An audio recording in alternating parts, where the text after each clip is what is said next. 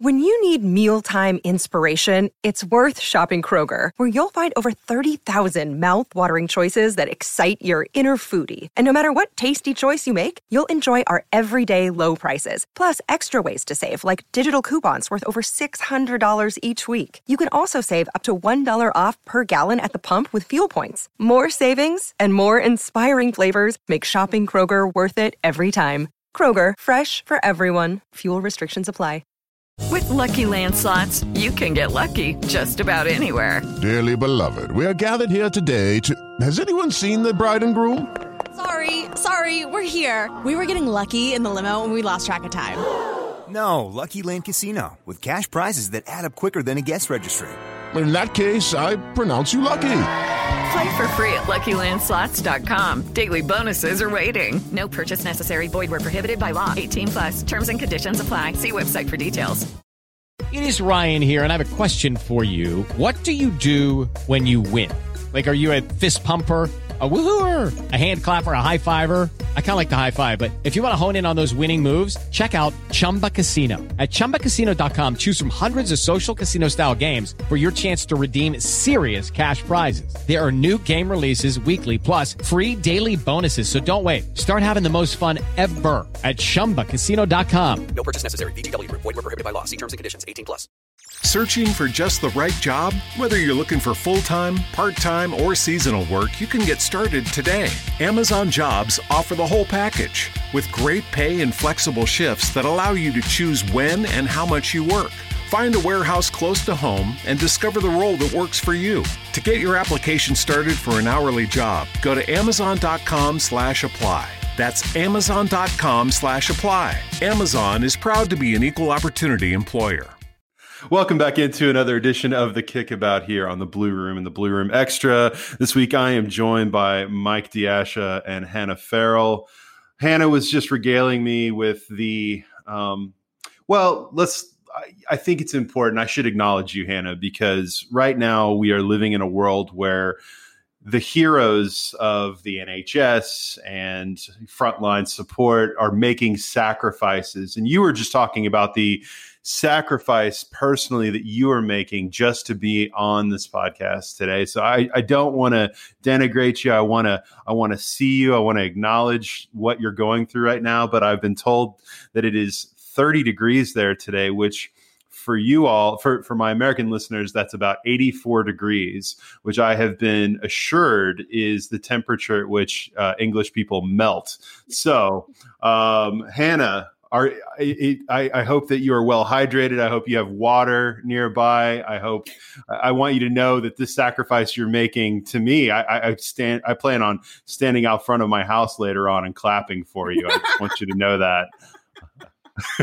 You're horrible. You know what? Come inside an English house in 30 degrees with all the insulation with the window shut, so there's no sound coming through in your podcast. So no, sorry, not having it. This is a sacrifice. I'm sweating. Michael, how are you doing today? I've got a little bit of sunburn on my elbow because I went for a walk on the prom before, but I'm sure I'll survive. Okay. Yeah. What a mad place to get sunburn. See, just there.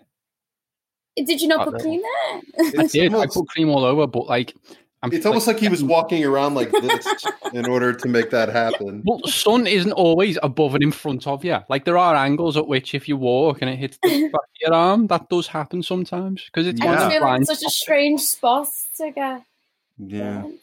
Yeah, but it's me. It wouldn't be right if it was easy, would it? I've got to be more difficult, and it's just the way it is. But yeah, I don't mind this sort of weather when it's in isolation. Like, one day a year, maybe two at a push. But after that, it becomes a little bit like seeing relatives that you don't really like that much, and you're just a bit like, I'm done now. I'll just see you next year. Like, it was lovely. We had a nice time for a couple of days, but I'd like to go back to wet, windy, rainy weather. Well, we are tomorrow. We've got a storm tomorrow. Oh, lovely. Thunder and lightning. Woo. Brilliant. Oh, man. You guys, see, and this is actually where you guys can educate me a bit on this as we are doing weather talk here on the Kickabout. How on the British.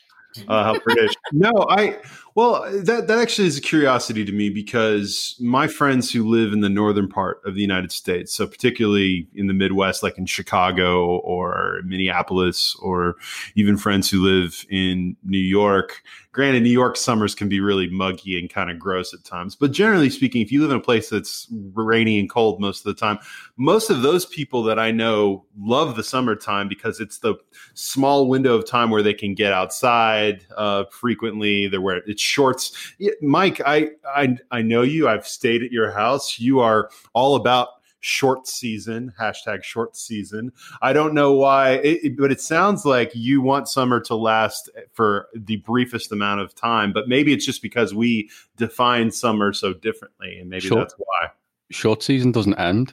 Short season is a life. Like you either subscribe to that life or you don't. Like I'm sat here in my sliders and me Everton shorts with zips on, and that's the life that I chose to live, and that's the way I will live all the way right through November, December, January, and February as well. You get no choice. Once you subscribe to that lifestyle, it's like the no socks rule. We discussed the no socks rule before. There's a point. Well, there's a point, Hannah. In about March. It's usually March where I will basically just say, right, that's it now.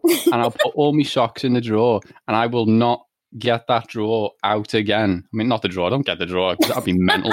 But I will not open that drawer out again till about October time. And I've got no beef with that at all. No? What's the point? I've had my Birkenstocks on now since about February. I've got no beef with that at all. I think that Mike is conveniently leaving out some key details here. I just would like to say.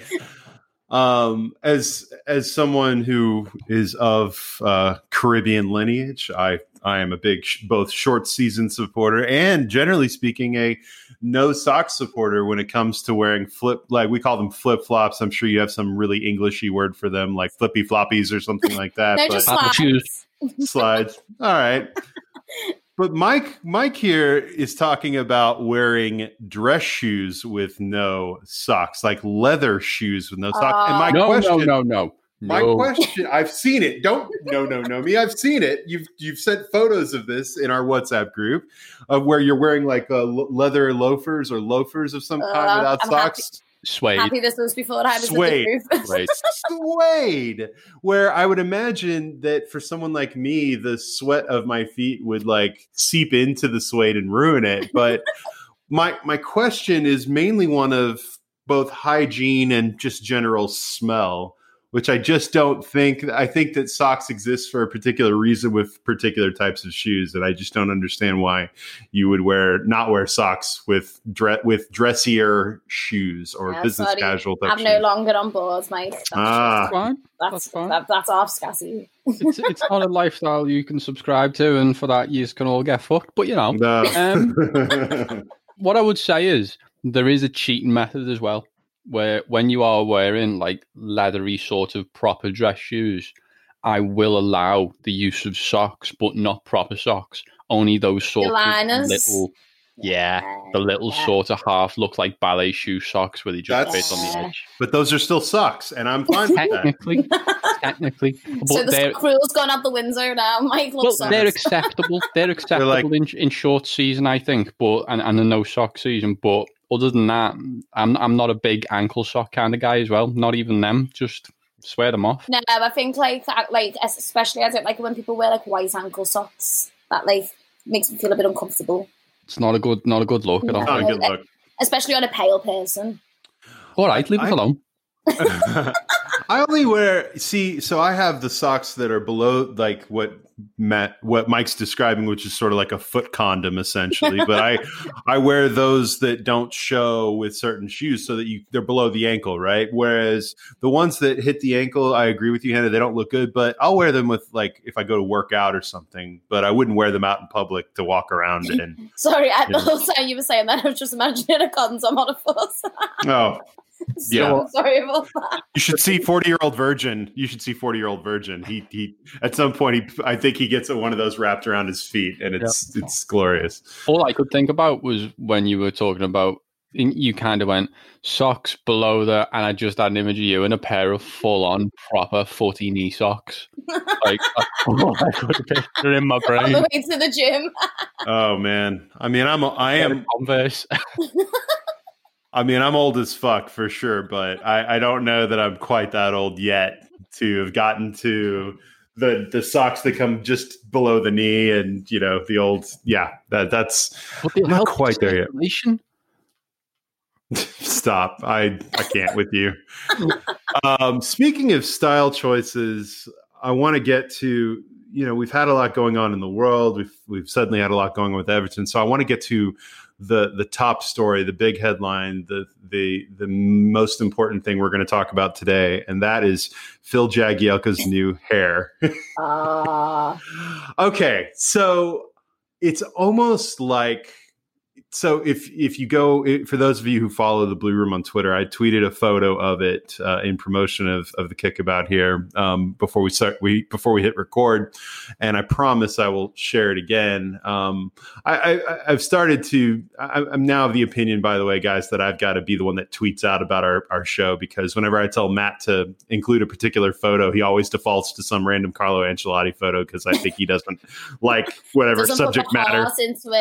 No, it's just, he's going through the motions with me. I get it. The Kickabout is the ugly, ginger stepchild of the Blue Room. But to give you a sense of what Phil Jagielka's haircut looks like, because this, of course, is an audio medium and not a video medium. It's the magic of podcasts is the theater of the mind. Imagine that Sergio Aguero. Imagine his hair. Imagine that Sergio Aguero, who just had a season-ending injury, it's almost like his hair was its own like separate living entity. And once Aguero got injured, his hair said, "All right, Sergio, it's been nice, but now I've got to go somewhere else and be on someone else's head who can play football right now while you're injured." And it's like he decided. It's like his hair. We'll call his hair. Like give it a name. We'll call his hair Nick. Nick decided that. Nick can't just sit around Sergio Aguero's undoubtedly cool pad, doing nothing. He needed to go be on someone else's head. So he decided for some reason to go to Sheffield and plop right on top of Phil Jagielka's head. And that's what Phil Jagielka's hair looks like. I want to go to you first, Hannah, because I instinctively, for whatever reason, maybe it's my distrust in Michael's general, fashion choices or outlook, et cetera, because of the no socks thing. But we'll get back to that later. I want to start with you. I inherently and instinctively trust women's opinions about male hair more than I do about men's opinions about their own hair, because I think that we delude ourselves. Whereas I think that I'm interested in what a woman thinks, because as a man, I look at Phil Jagielka and I think to myself, sir, you're an adult. You're someone's parent. You're someone's father. You're not you're not a kid anymore. You're not out at a rave. What is going on? Why would he bleach blonde, frost tip, whatever you want to call it, with this hair that he's got going? I mean, I give him credit for still having hair at his age, but something happens to footballers after the age of 35. It seems like, where they get really weird about their sense of mortality or whatever. And suddenly you're like, I've got to stay young, and the only way I can do that is by either creating hair where it did not exist before, a la Wayne Rooney, or I've got. Oh no, he lost his hair really young though. Yeah, he was like 22. Yeah, fine. But my point is that why did it become a weird priority, in his kind of early 30s to start doing that? Whereas Phil Jagielka is 37, 38 years old. All right, so Hannah, I'm going to just turn it over to you. What do you make of Phil Jagielka's hair, and is this acceptable on a human adult man over the age of 35? No, so I'm just looking at it now, and I've got a lot of issues with it. Listen, I'm all for if a fella wants to throw a bit of dye on his hair, like that's fine, whatever. My first problem is it just hasn't got a toner on, so I'm gonna just put that out there. It's something wrong. It doesn't have a what? A toner. So that's when you bleach something that like calms it down and makes it more blondie. That's just bleach. so that's why it's quite yellowy. It hasn't been toned down with a toner. But then I can literally see the anxiety in Han's face thinking about the damage that has done to his hair. No, it's just the colour. It's just wrong. Like, listen, I want to know how he's managed to get his hair bleached, and I've had my roots since February at the moment, so I want to know where he's managed to get his hands on some bleach. But interesting. I think what you described, right, is he looks like a wool at a rave. And that's it. You know, like, there's always, like, the fella with, like, his top off, like, the proper ming at a rave. Like, that's there. Or, like, someone who come over to you, like trying to get a ciggy off you. I feel like that's what he looks like. Or another, or, like, an angry, like, woman. I feel like that's, like, a middle-aged woman's, like, haircut, or like when a middle-aged woman tries to like spice it up a bit, doing a bit of a I can't believe you've just called Phil Jagielka a Karen. It's literally a Karen haircut. That is a Karen haircut. Like, no, it's just not good at all. It's doing nothing for him. If anything, it makes him look older, I'd say. Yeah. I think when men try to fight the aging process, it's like with women though as well. When women start getting like all stuff done to the face and they ends up looking really old. Like, it's just, that's what's happened to Jagsy. And I think he's been inside for too long and it's all just got a bit too much. And he wanted to do something impulsive to get his life back after lockdown. Yeah, it's so out of left field. I don't know why. I don't know what prompted it. I do get that there's this sense of, well, you know, during the lockdown, people just got bored and started trying weird shit with themselves. I currently have pink hair, so I can't say anything like that. But I never really looked at human Premier League bot Phil Jagielka and thought he had the sort of personality that would suddenly come up with this. Like, I look at that photo of him and I think, well, the first problem here is that he's not, on a beach somewhere wearing a sleeveless shirt of some kind with, carrying a volleyball. Like, I think that's I don't even know where to begin, but I just wonder what makes someone like, look, we all worship Leighton Baines to a degree, and he's certainly gone through his evolution of haircuts over time, which you would expect because of the decades in which he played the game. But wouldn't it shock you if one day he walked right out of the tunnel with bleached blonde hair? And I guess I think Mike. So I'll come to you on this. Is first, obviously, your thoughts on the haircut, which I think you probably have at least some thoughts on it. But how surprised are you that of all people to do something like this, it's Phil Jagielka? I love it. I absolutely love it. Do you know what? Like, of course you do. This is a fella at 37 years old who's still got all of his hair. Do what you want with it, mate. Like, whatever you want to do with it. Yeah, but that bleach is going to thin it out.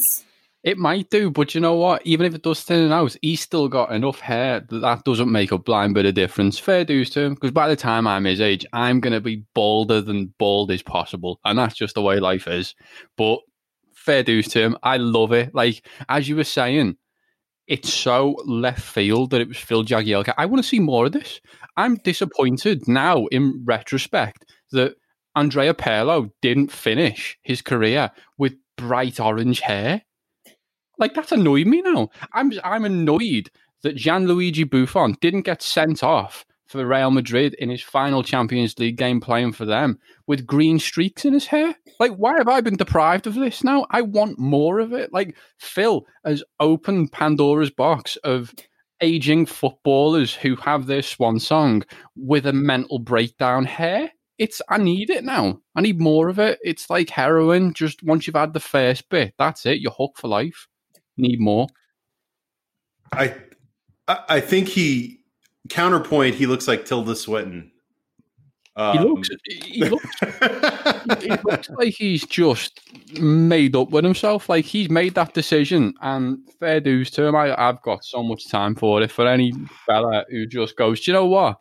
I want to do that, and I'm going to go out and I'm going to do that. Fair dues to him. Well, look, no one's going to argue the point that you have agency over yourself. You can do with your own. I'm very pro-choice when it comes to people owning their own bodies and doing what they feel must be done. I understand that very quickly. Okay. No, but I'm We're talking about hair, Rob. No, I know, but I'm making a broader point that Mike is saying essentially that he's got hair, so therefore he can do anything he wants with it. Technically, you're absolutely right. He can do anything he wants to. It's very much shave a swastika into it, but you know. Yeah. But I'm also sort of like it's that whole Jurassic Park Jeff Goldblum scene where he's basically like, we spent all this time asking, trying to figure out if we could. We never asked if we should, or I'm paraphrasing there.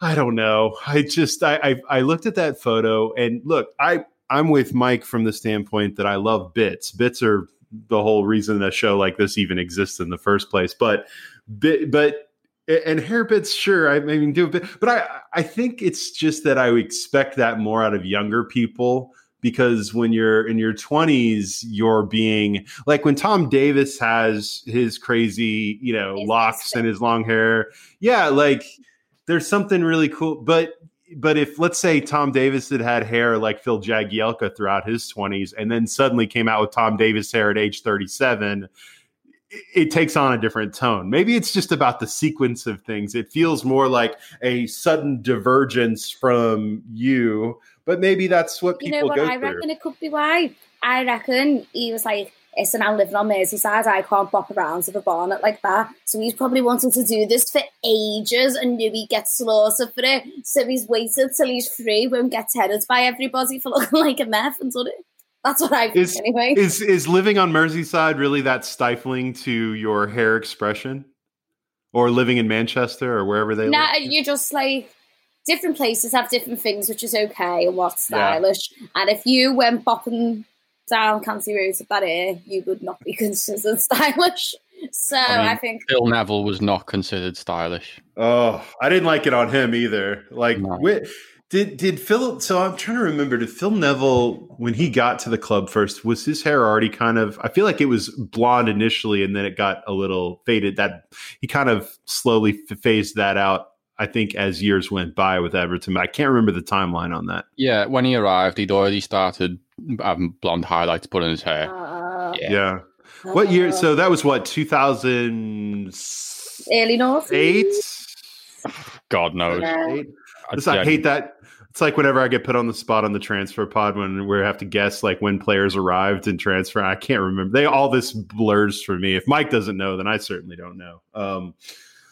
Okay. I felt it needed to be acknowledged, and it would be interesting to me to see if Phil Jagielka, like if there's more going on there, like it's that idea of like if you see a cockroach in one place, there's actually 1,000 of them behind the wall somewhere. I kind of wonder, is Phil Jagielka, is all we can see is the hair, but underneath his shirt, he suddenly got all these tattoos and nipple piercings and some crazy shit going on. Like, is he going through a full midlife crisis right now? Or is this just a one-off hair thing? I'm always fascinated by the psyche. I really hope he scores and I hope he scores and just reveals like a blackout tattoo all over his body. Just like, I need it now.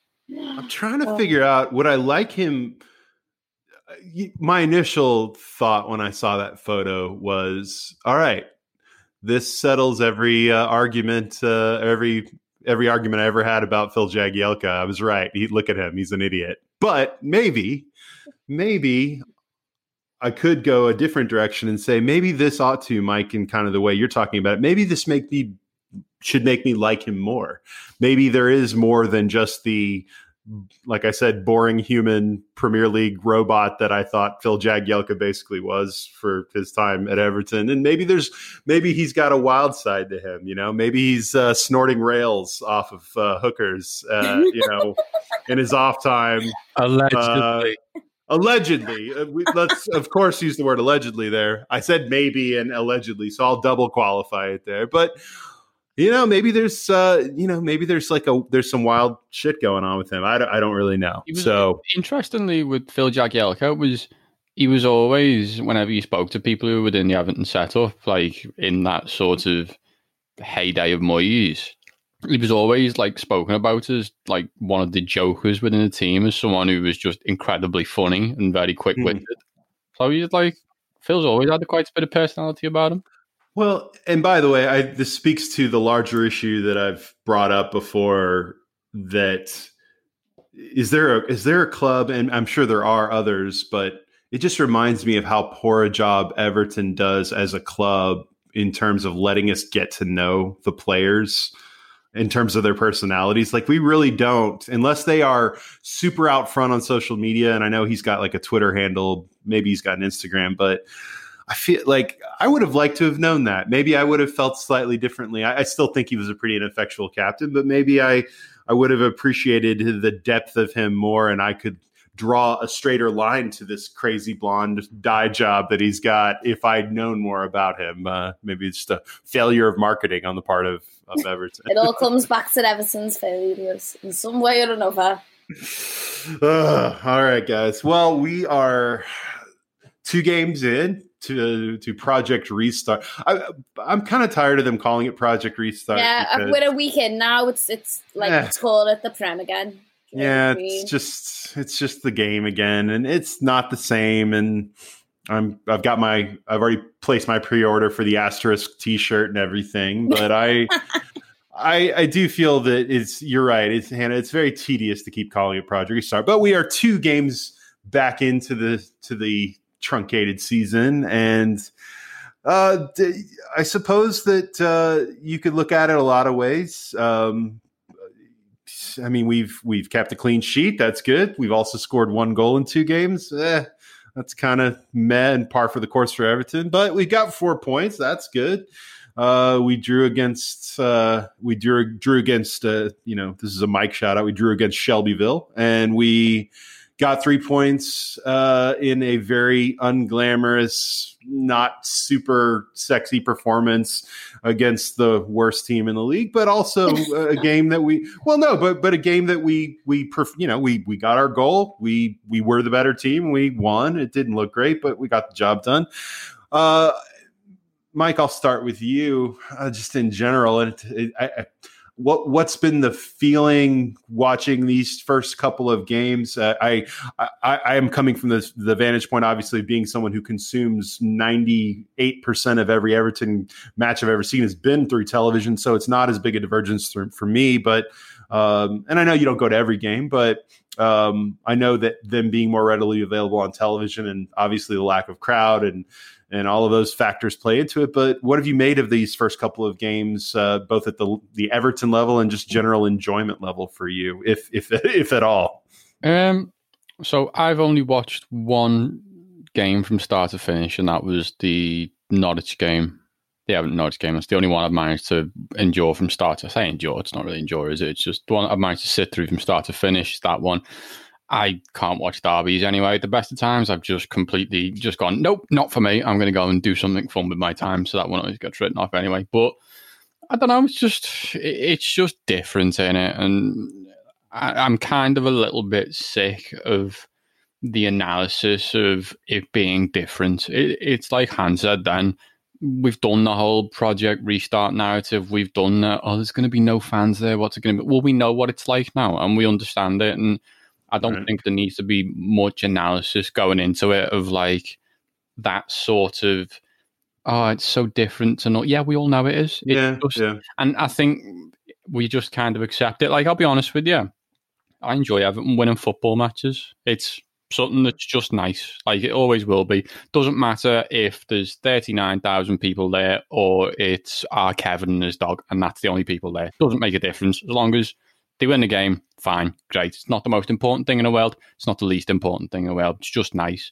From an actual Everton perspective of how they're playing, I'm actually quite positive about it, to be honest with you.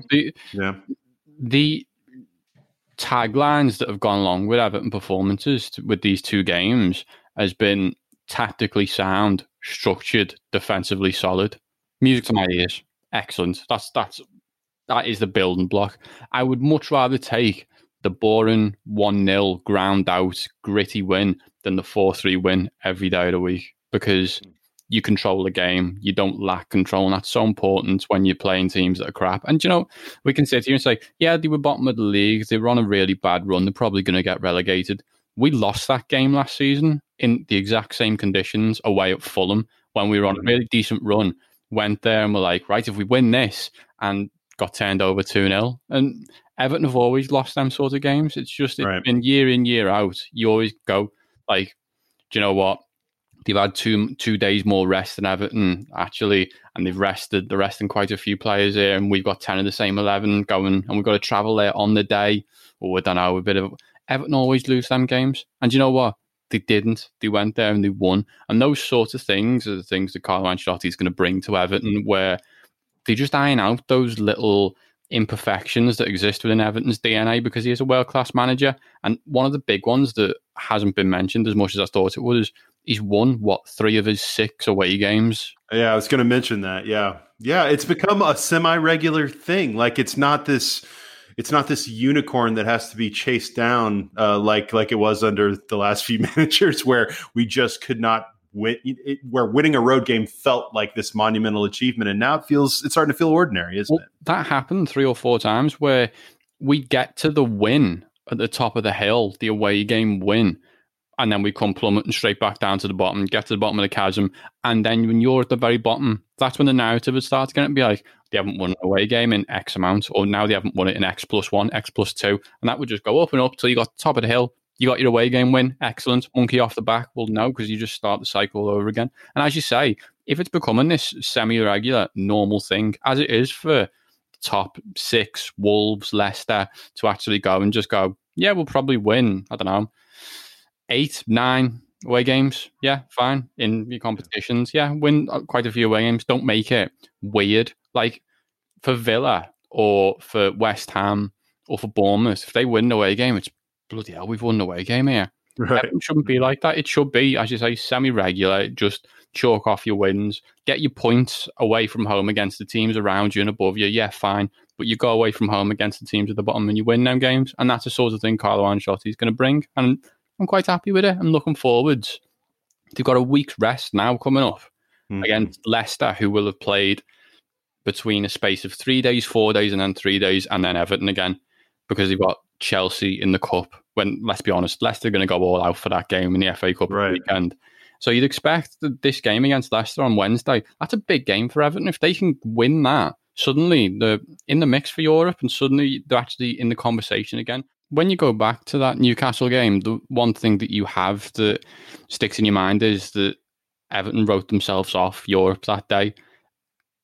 I think that they've really given themselves a solid chance now of, if you get a result against Leicester, don't get beaten by Spurs away from home. Suddenly you've got quite a few home games. You've got Southampton at home, you've got Villa at home, Bournemouth at home, all coming up, and they're all eminently winnable fixtures. You've got tough away fixtures still against, as I said, Spurs and Wolves, but you can not get beaten in them and pick up your home points, then Everton do have a real shot going into this last few weeks, and that's all we really wanted. And I think as long as the players keep giving in the effort and we actually do see a half-decent turnover of players actually performing in games, then they've got every chance of still qualifying for Europe. Hannah, I want to stick with the theme. I just want to ask about this from something Mike said, which I thought was interesting, because so much of what he said are themes that it feels like we hear all the time about how, if we could, now we've done this, so if we could just do this again, maybe we get back into this, and we all are kind of conditioned to be cynical about it. But Mike started off his inspired monologue there with something that I think is really what we all believe to be the potential key differentiator, and that's obviously Carlo Ancelotti. The sense is that we all kind of understand right now that we are a club that has injuries. We have deficiencies in terms of talent, especially in the midfield. I'm sure we'll talk about that in a bit as well. We've got the issues that I think we're all kind of keenly aware of. I mean, I think I talked about the restart and this idea that what are we really going to learn new about Everton?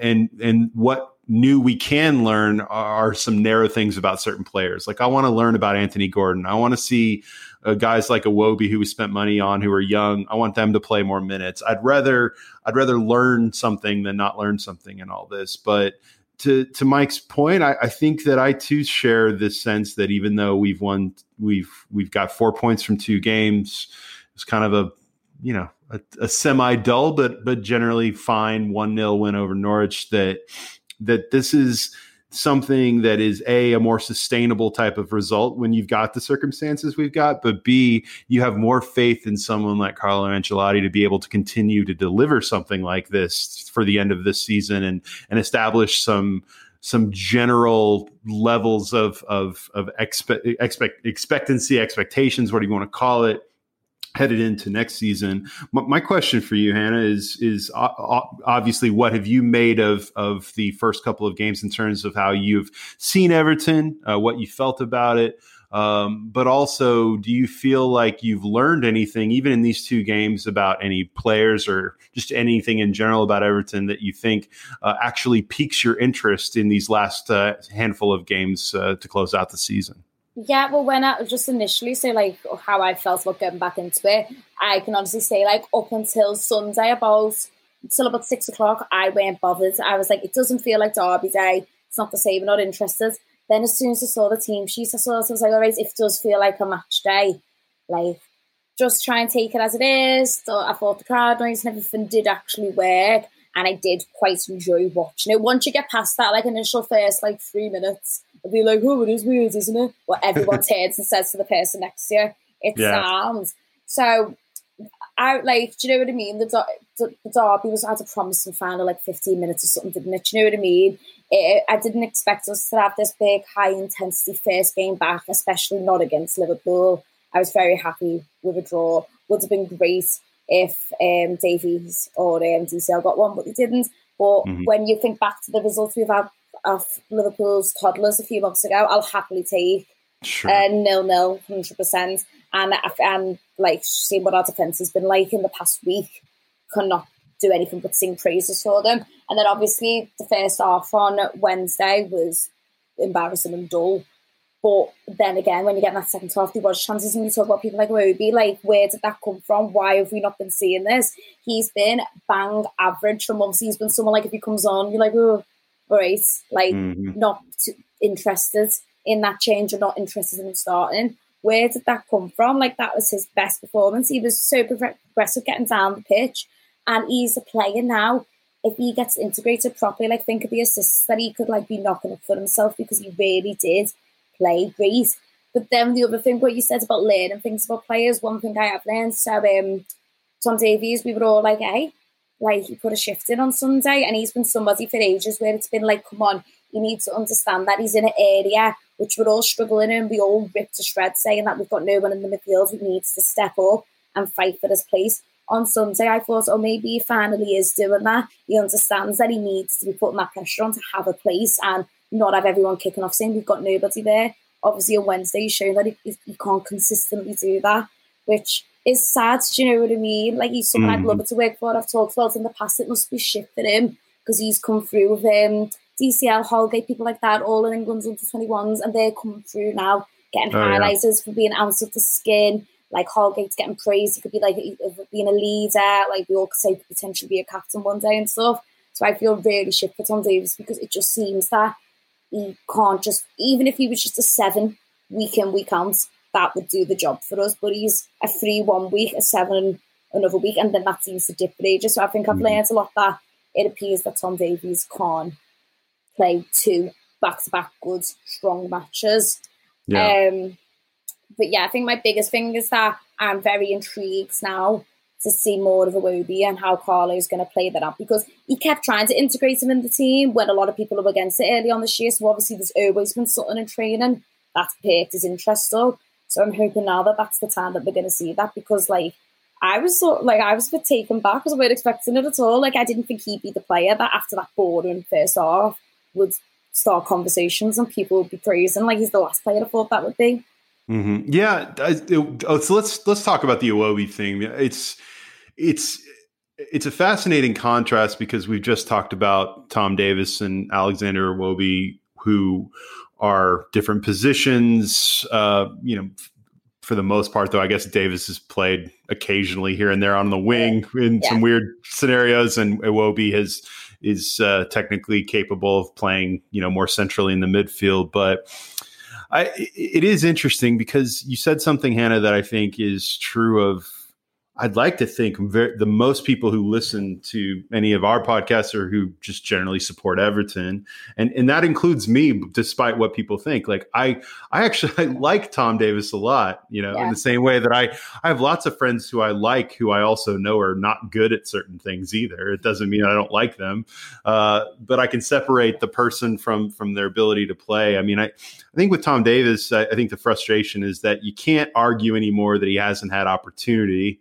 You can argue, of course, that the crazy situation at Everton with this much flux and change has not been ideal for him, but it's not been ideal for Calvert-Lewin or Holgate either. And they, you either at a certain point you kind of have to sink or swim as a professional athlete, and I think that we're kind of coming to that point because let's be completely honest. No, Everton want Tom Davis to be like Calvert-Lewin and Holgate. There's a reason they market those three together so heavily. They want Tom Davis to break through. And I mean, I can't tell you how badly they must have wanted him to score that goal he almost scored in the derby, which I thought he was going to score. I thought he had scored for about half a second before I saw the ball kind of bounce out. But I think that we keep saying that the best case scenario for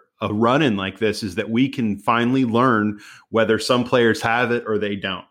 And it's hard to argue, especially with all the injuries, that Tom Davis is not getting that chance or has not been getting that chance for a while. And so now we may have to kind of bite down hard and acknowledge some tough realities about him.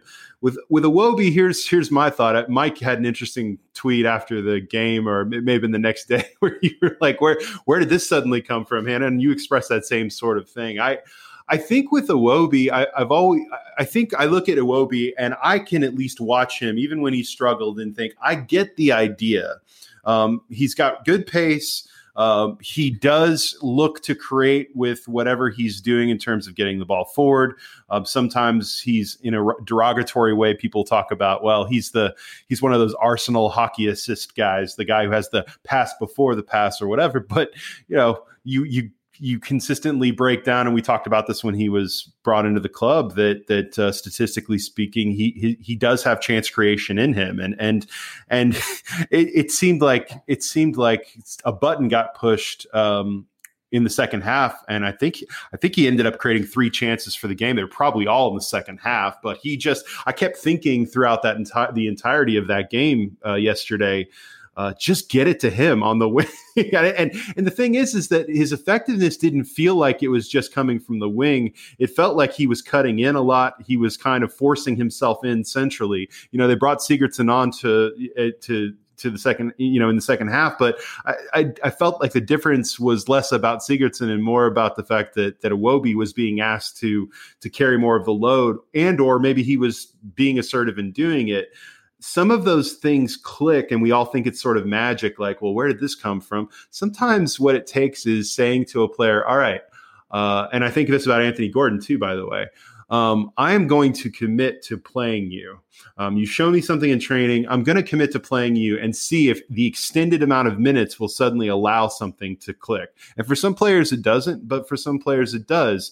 And while a lot of people didn't think Iwobi did much again in the derby, I thought his role, the role he was being asked to play in that, was more defensive shape and cover and those sorts of things. But you saw in the second half the idea of Alexander Iwobi, which is this player who can hold on to the ball, who can create a pass, who can get players into a good position, who really seems to see the game a step ahead. I look at players like him and say, he's 24. He is of a certain caliber. We've paid the money already for him anyway. We might as well find out what we've got. Anthony Gordon is a different scenario because he's coming up. Anthony Gordon's coming up from our own ranks, but I also look at him and say, what I come back to is always the same thing, which is I would rather see him struggle in games and learn something and use that as a platform to develop those more positive moments.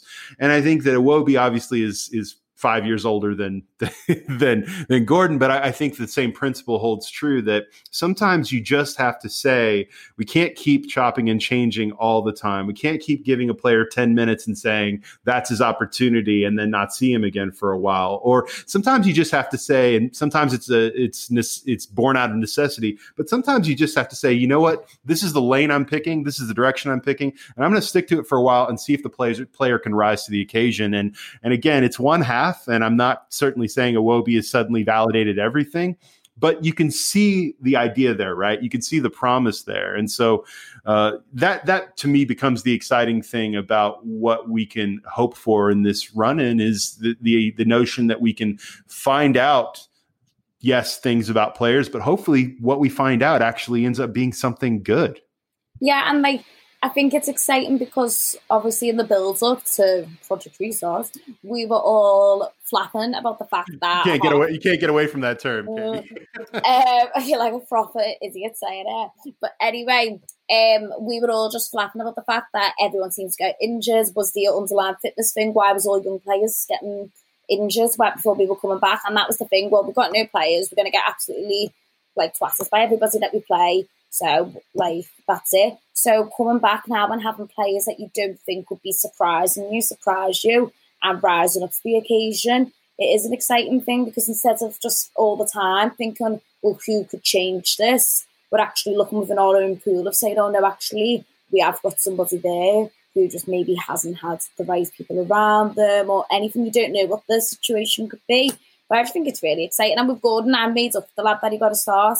He didn't do anything amazing in the game, but it's about getting confidence there and having someone like Ancelotti being to him, oh no, I've seen what you've done and I want to put a bit of trust in you to go and do it. It's a big, massive confidence boost for the lad. So I was made up for him to get a start. He didn't do anything unbelievable, but he's just good to be bringing him through, isn't it? Give him some confidence. Because then you can rely on him and call on him then, can't you? Well, confidence is the key word, I think.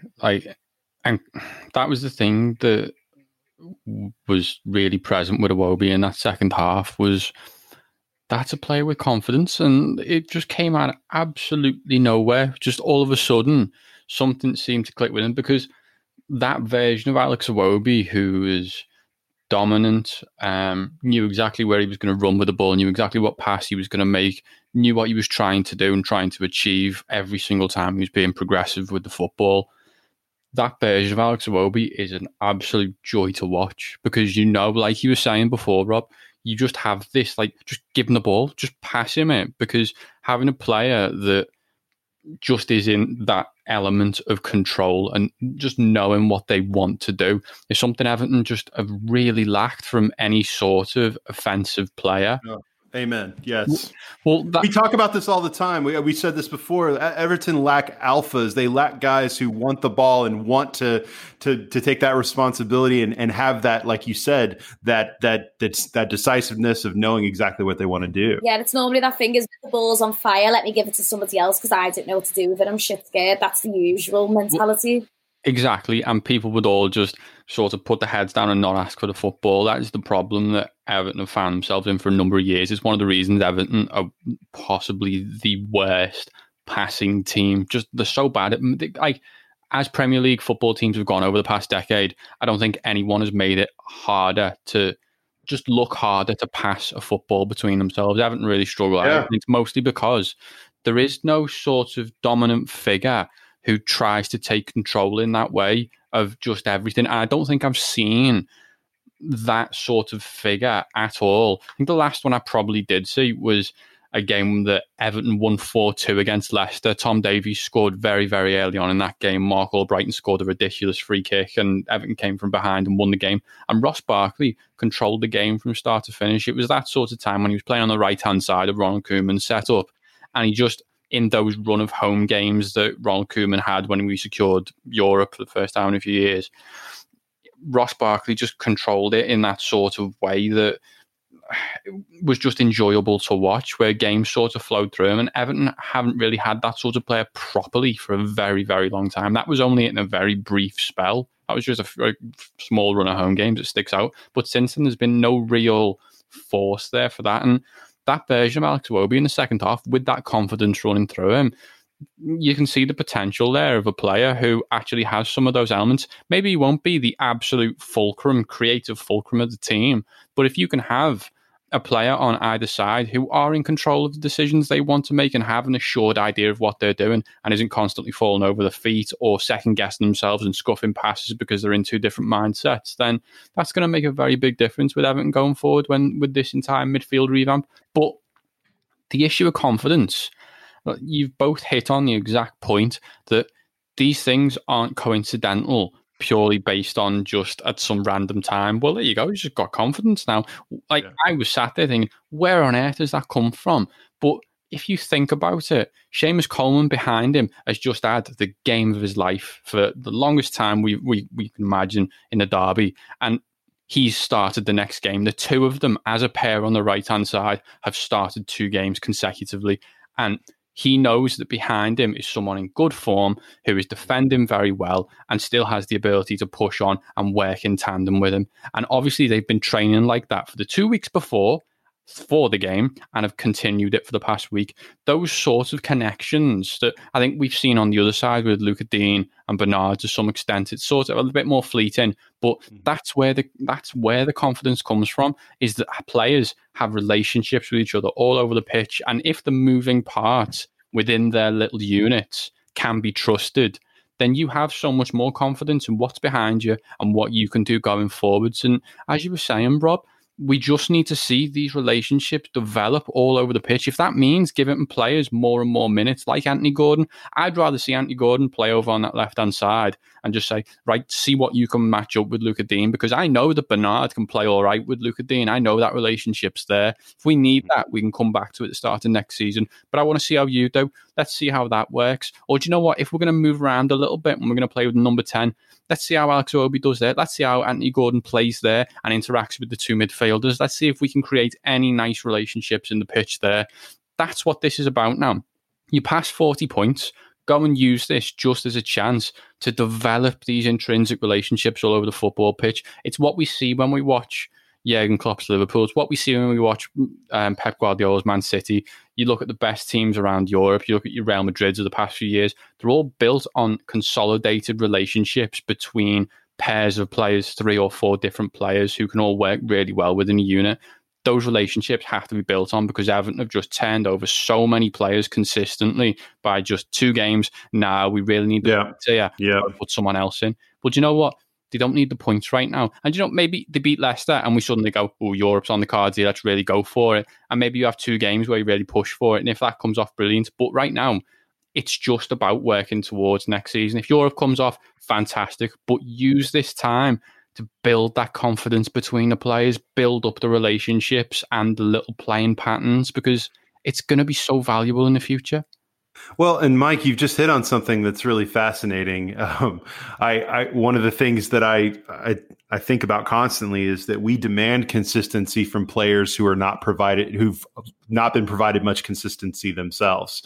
And part of that is actually taking a leap of faith and investing time in terms of the minutes. But you just said something interesting there, which was, let's do these things now. This is what's important, not worry about the points are not as critical in the grand scheme of things. But you maybe even unintentionally stumbled upon something, which is what happens if you just do the right things. Maybe the points will come if you actually just continue to create some consistency, create some continuity.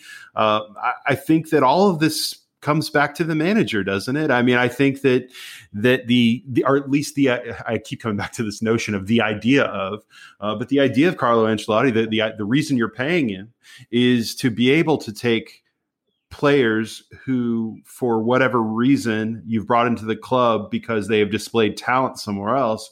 And the idea is that an elite manager can take good players and make them great. He can take average players and make them good. He can take players who've been inconsistent and maybe make them incrementally a little bit more consistent. It's why I keep continually harping on this notion that as not fun as it sounds sometimes, because of how obsessed we are with the transfer transactional culture, that right now, because of the financial constraints and a variety of other things with the stadium and what have you, we are going to have to be a club that gets better in large part by developing the resources we already have on the payroll. I mean, that's just it. No one wants to hear that, but don't get me wrong. We ultimately have to spend whatever money we've got on central midfield and in the window, but generally speaking, I don't think that the answers, as we've seen in very painful, stark terms over the last several years, is going to, the solutions aren't going to come necessarily all from the outside. Some of them will, but the biggest acquisition that we could have made and we have made appears to be the manager. And that's something exciting. And I want to finish up on one point because I'm accused all the time of having vendettas, which is only partially true. I definitely have some players I hate irrationally, like James McCarthy or, Phil Jagielka. All comes back to Jags. and one of them that I kind of am on the fence with irrationally hating, but needing to acknowledge is Michael Keane, because I think that what I've found, and there are a few players in these first couple games, small sample size and all of that, but in these first couple games that I have enjoyed them because I haven't thought about them much. I haven't noticed them do anything egregious, because players like Michael Keane, players like Jordan Pickford, especially, who's been just fine. I haven't really thought about Jordan Pickford much these two games. We got clean sheets, and that's the version of Jordan Pickford I personally am looking for.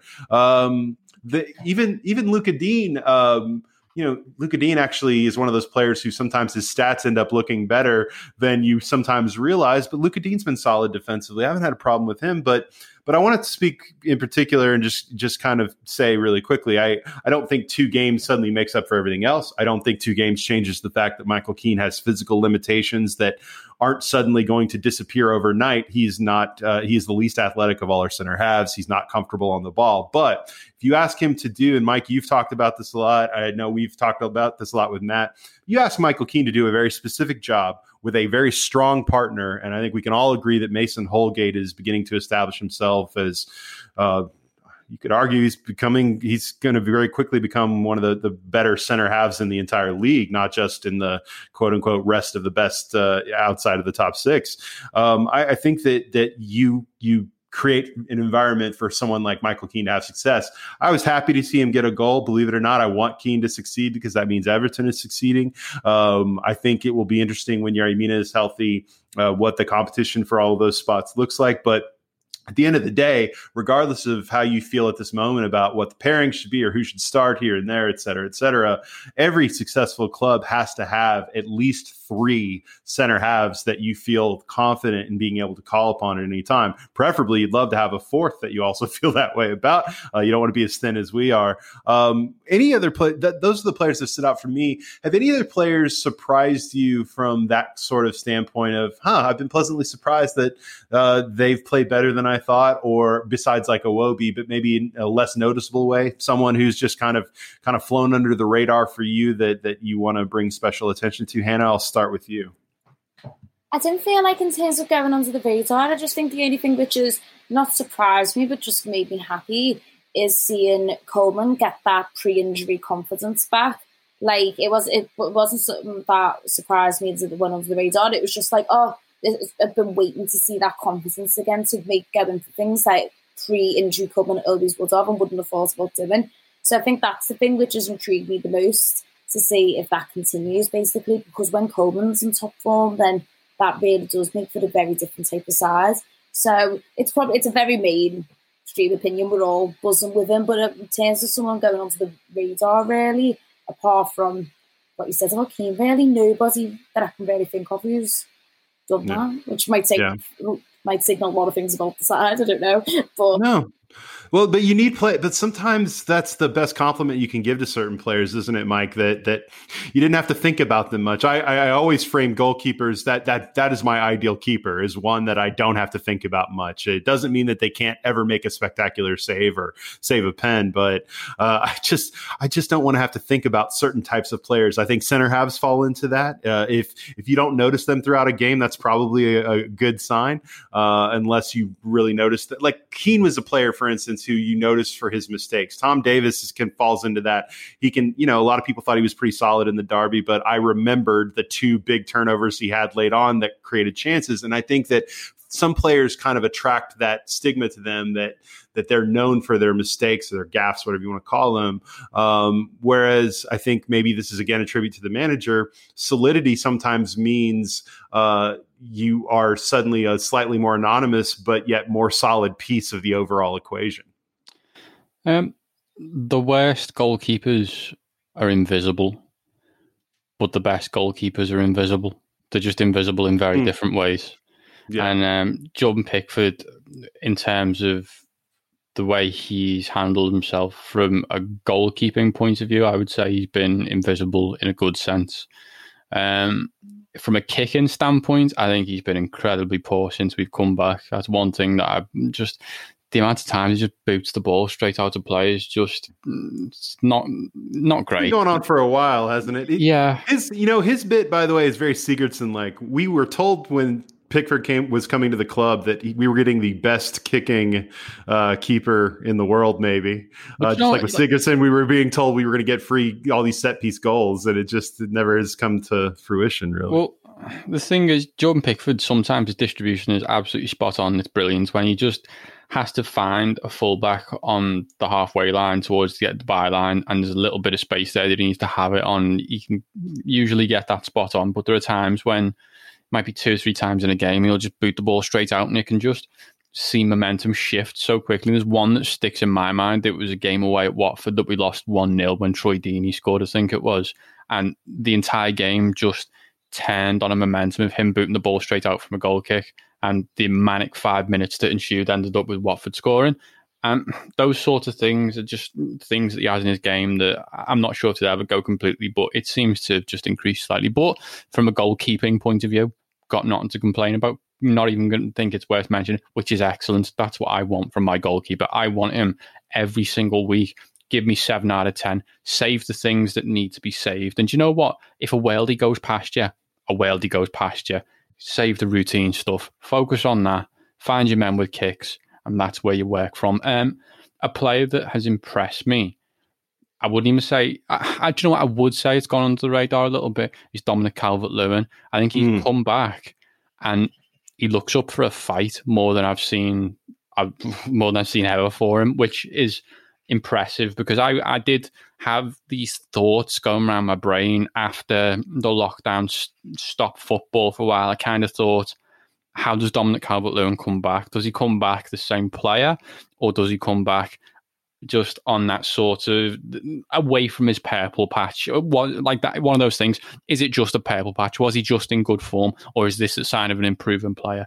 And one really good sign is when he gets the ball, and this especially for that Norwich game, was when he got the ball, he just did things. And that's, it sounds so simple, but every single time he'd get the ball out from under his feet, take a touch, look up, make a cross, have a shot, take his man on. Just, he would do something and he would look incredibly dangerous doing it. He constantly drew fouls, just doing absolutely everything right. Looked up for a fight, looked like he wanted to score goals, looked like he wanted to provide goals, and looked like he was capable of doing those things. And he's going to get closer, and he's going to get more goals this season, whether it's one, whether it's a couple, or whether it's anywhere close to 5. You will get more goals this season. And that is just, it's impressive for me. From where he was at the very start of the season, I didn't foresee this. I've always said that there is a player there and incrementally he will improve, but the improvement over this like, what is it, 6 months, maybe about 6 months-ish,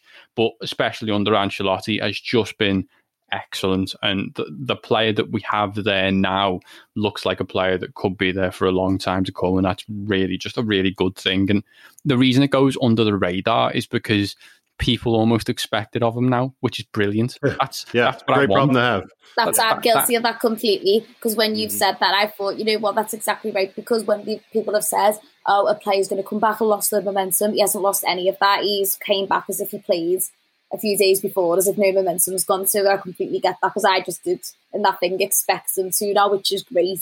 But like, I was guilty of doing that, definitely. It's so, and just to speak to that point, yesterday, I can't remember whose cross it was. I think it was Iwobi, but that header that Calvert-Lewin got his head on and didn't score, the entire tone of that has shifted from whereas a year ago I would have been like, well, that's Calvert-Lewin, he's not a goal scorer, to now I was disappointed, but only because now I expect him to score those goals. That's and I mean that in the most complimentary way possible, because he is someone who's completely won me over. I never really doubted that he had attributes, especially athletically, that were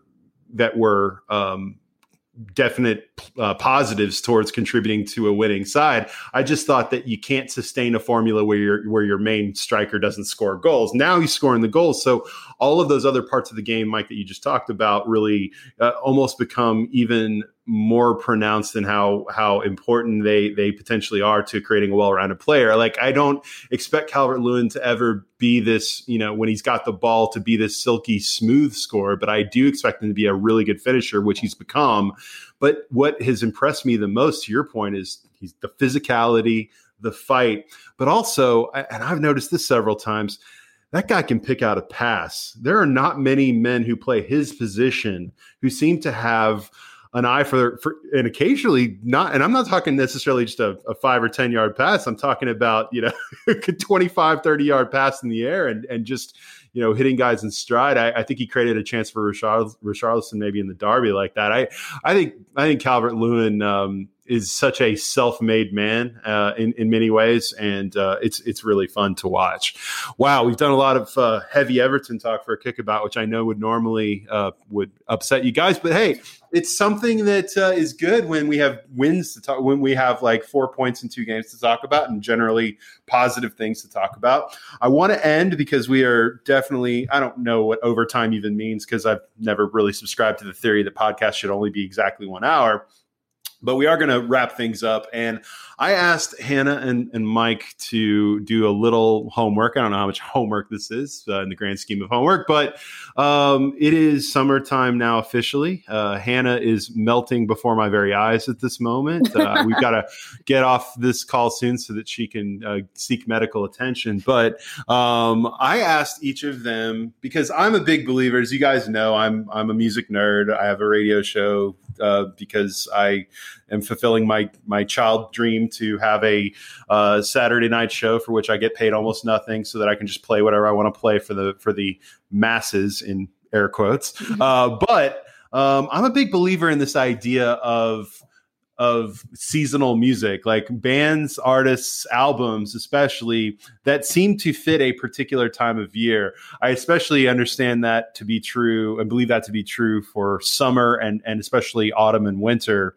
In autumn and winter, especially from where you guys come from, there's just so much source material to choose from, because I feel like 80% of that music came from the northwest of England. But summer music vibe for me, I love summer albums, because that is my walking outside music. That is my lounging by the pool music. That is my medicinal music. That is my drinking music. That is just my sunshiny soundtrack to my life during that time. So what I asked Hannah and Mike to do was to each pick out a summer album to bring to the podcast today, just to tell me why they picked it. And our homework after this is each of us, next time the 3 of us are on, we will have listened to each other's records if we haven't listened to them lately, and we will report back on how we felt about them. But first things first, Hannah, I'm going to start with you. What record did you pick and why? Suck It and See, Arctic Monkeys. So I don't know why. Good. I think, I actually think it is because of the Suck It and See video. So I will say I think it is music video influence, where it's that video in the desert or something. Just the beginning of that song always reminds me of summer, but then the whole album, like She's Fun to Some, Brick by Brick, which are all iconic songs from when they did Glastonbury, which is obviously summertime. Don't know why, it just always takes me back there. It's the album which has got the most different sounds, all the other stuff, the least heavy before Tranquility and Bass. And I think it's just the more chilled, as you said, sitting in the sun, having a drink type of thing. Not that all the big anthems came from it. There's no big iconic tunes from the album. But for me, it's just the perfect level for having a chill, and it's Nice. just nice music. So yeah, Suck It and See and She's Thunderstorms, which is the most underrated song by the Arctics ever, I think. I just can't not hear Cheese Thunderstorms. like I just can't. Like, Don't ruin my favourite song, Mike. do you know what? Like, I love that song, but when you listen to just the opening guitar and the initial Cheese Thunderstorms, it just sounds like Cheese Thunderstorms. Like, listen back to it, and I swear to God, he is saying Cheese Thunderstorms. Man, I'm hungry. I haven't had Don't lunch yet, so I'm suddenly... Listen, I'm not going to let that ruin when I go and listen to the album after this. But yeah, great album. But the only heavy tune on there is Don't Sit Down Because We're Here, but was one of the most well-written songs ever. And just the album's got everything for you. And it doesn't say what Mike said. We're not going to ruin Alex Turner's beautiful sounds. Oh, no, of course not. And Mike, what's funny about what Hannah's said about her justification for this one was that it's not Arctic Monkeys album full of the big singles or big anthem songs. It's something a little bit different. The tone's different. I recall a conversation that we once had about why you love Angles by the Strokes so much. It was one of those kind of reasons too, is that it doesn't really sound exactly like the other Strokes albums, but there is something that's definitely a different sort of vibe that makes it a unique and better, kind of cool experience. And which, by the way, that's one of my other summer albums I really enjoy. So, Mike, what is yours? Coincidentally, no way. My summer album is Angles by the Strokes. So I literally this morning, it's all this morning, sat there with the hot weather. That was the first album I put on shuffle this morning. I want to assure everyone who's listening that that totally was an off the cuff comment from me. I did not ask Mike what he had picked. But he's talked about his adoration for, for Angles for years, because I am going to die on that hill with him, because I think for me, it's my second favorite Strokes album. And really, it's probably the one I listen to the most, if I'm being honest. But it's such a great album. Mike, please tell us about why, especially for an audience who kind of like to what you said, Hannah. I think a lot of people, if you say a band's name, they immediately think of like maybe two albums, and then that's where their frame of reference is. When you say the Strokes, people just immediately go to Is This It?, Room on Fire, and they almost kind of view the other albums as afterthoughts, which I think is a real reduction of the Strokes. So tell me, Mike, about Angles. Well, as you say there, so when people say the Strokes, you immediately go to Room on Fire and Juicebox and stuff like that, where it's bass heavy, just a little bit in your face, just a little bit, not quite angry, but not content, not happy. And this album is the antithesis of it. It is sort of electro. It's so funky, and it's happy. And it's, as soon as you start with, I think Machu Picchu is the first album on that track, on that record, and it's just a banger of a song. It's so good. It's excellent. And that's straight into Undercover Darkness, which again, it's another one. And it carries on two kinds of happiness, where it gets even more floaty, even more electric. And it culminates in stuff like Call Me Back, when it slows right down, but it still remains the same, just the same tone, the same vibe. And it's such a variant on itself. It's just a gorgeous album that when you're sat outside having a drink, there is nothing nicer to listen to, because it's just everything that was ever enjoyable about their music, ironically made at a time when they didn't enjoy music. It's just such an amazing mix. But for me, the reason it's my summer album of choice is because the first time I ever saw the Strokes was at the Benicassim Music Festival in Spain, and it was in the middle of July. It was 35, 36 degrees. It was absolutely cracking the flags. It was 11 o'clock at night, and it was amazing. And it always just takes me back to that feeling, and I love it. One of mine that was very close to being my final selection but didn't quite make the cut was Vampire Weekend's self-titled album. Oh yeah, going back to 2008, which is just like, when you go back and you listen to all that sort of stuff, like Mansfield Roof, Oxford Coma, what else? Bloody hell. so many on that are just so good. M79, like there's so many just lovely summer-based tracks on there. And Blake's Got a New Face, which is weird, but yet it works on that album. Just there's so much that is good about that. And another one that reminds me of summer when I was a teenager, must have been about 16 years old, is I think it's Tourist History by Two Door Cinema Club. Oh my God, that is a summer album if ever there was one. Like, but none of them come close to Angles by the Strokes. That's the ultimate. I'll give you that one. Well, and I should point out that I said pick a summer album because I wouldn't dare to believe that anyone has only one favorite summer. It's like asking to pick your favorite. What's the best movie ever? I mean, that's it's almost a dumb question that can't be answered. But do you not have your favorite film ever? I don't know that I could pick just one. See, I think I could do like a top 5 maybe, but I don't know that I could pick just one. But you're getting me off track here. I've got one. You're getting me off track. Yeah, we've both got one. Okay. Save that because we're going to need content for a future episode. I'm going to finish with mine just because, once this thing gets to 90 minutes, I'm going to get an angry email from Blue Room HR, as we like to joke about. So mine is one that I probably can listen to any time of year, but it's definitely like a warm weather album. Like my summer albums generally fall into 2 camps, which are kind of like, the fun, bouncy type music or like chill vibe sort of music. And mine actually brought out of my record collection is Simple Things by 07, which is just one of the most gorgeous. Chico Azul is also another big fan, by the way, of 07, for those of you on the Everton Twitter. But it also makes me think of Glastonbury, even though I've never been to Glastonbury because I've seen their sets at Glastonbury, which is just such summertime, like chilled, probably drinking, druggy sort of music. But it's all very, sometimes electronic music can devolve into pure computer driven, almost dehumanized sort of music. But this is the first album. This is the album where essentially Sia came into our knowledge. Sia sings a few of the songs on this. She ended up doing several of the lead vocals on, I think, the first 3 07 albums. So 07 is one of those bands. It's really like 2 guys, but it's largely instrumental music, drums, guitars, keyboards, those sorts of things, but they have rotating lead singers, and all of the music is just, there's something kind of like sexy, but yet completely at ease about it. And in the same way that people talk about Moon Safari by Air, I know Les is a big fan of that album. That's another great summer album.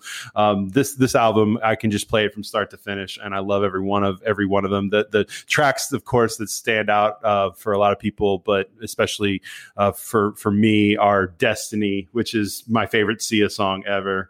And then you have, of course, In the Waiting Line, which is probably their biggest hit ever. It was on a bunch of soundtracks in the 2000s, and it's just a great song. But it is great headphones music. It is great lounge music. It is fantastic. So I think I'm going to probably make this sort of a theme of the next several shows throughout the summer, is asking guests to bring a summer album and just tell me what they're listening to, because I think we could all use those kinds of vibes as we get through the hot, sweltering Hannah Farrell melting summer that we're currently enduring. So, with that, look, I always go long when I have you guys on. It's just such a pleasure. Mike, Hannah, thank you so much for coming on this week.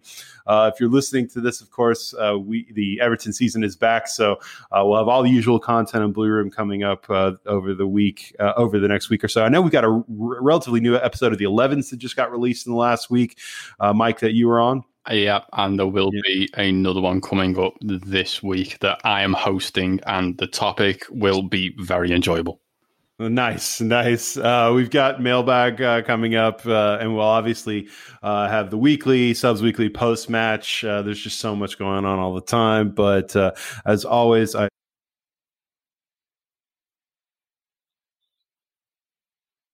Cookie wants to be a professional wrestler.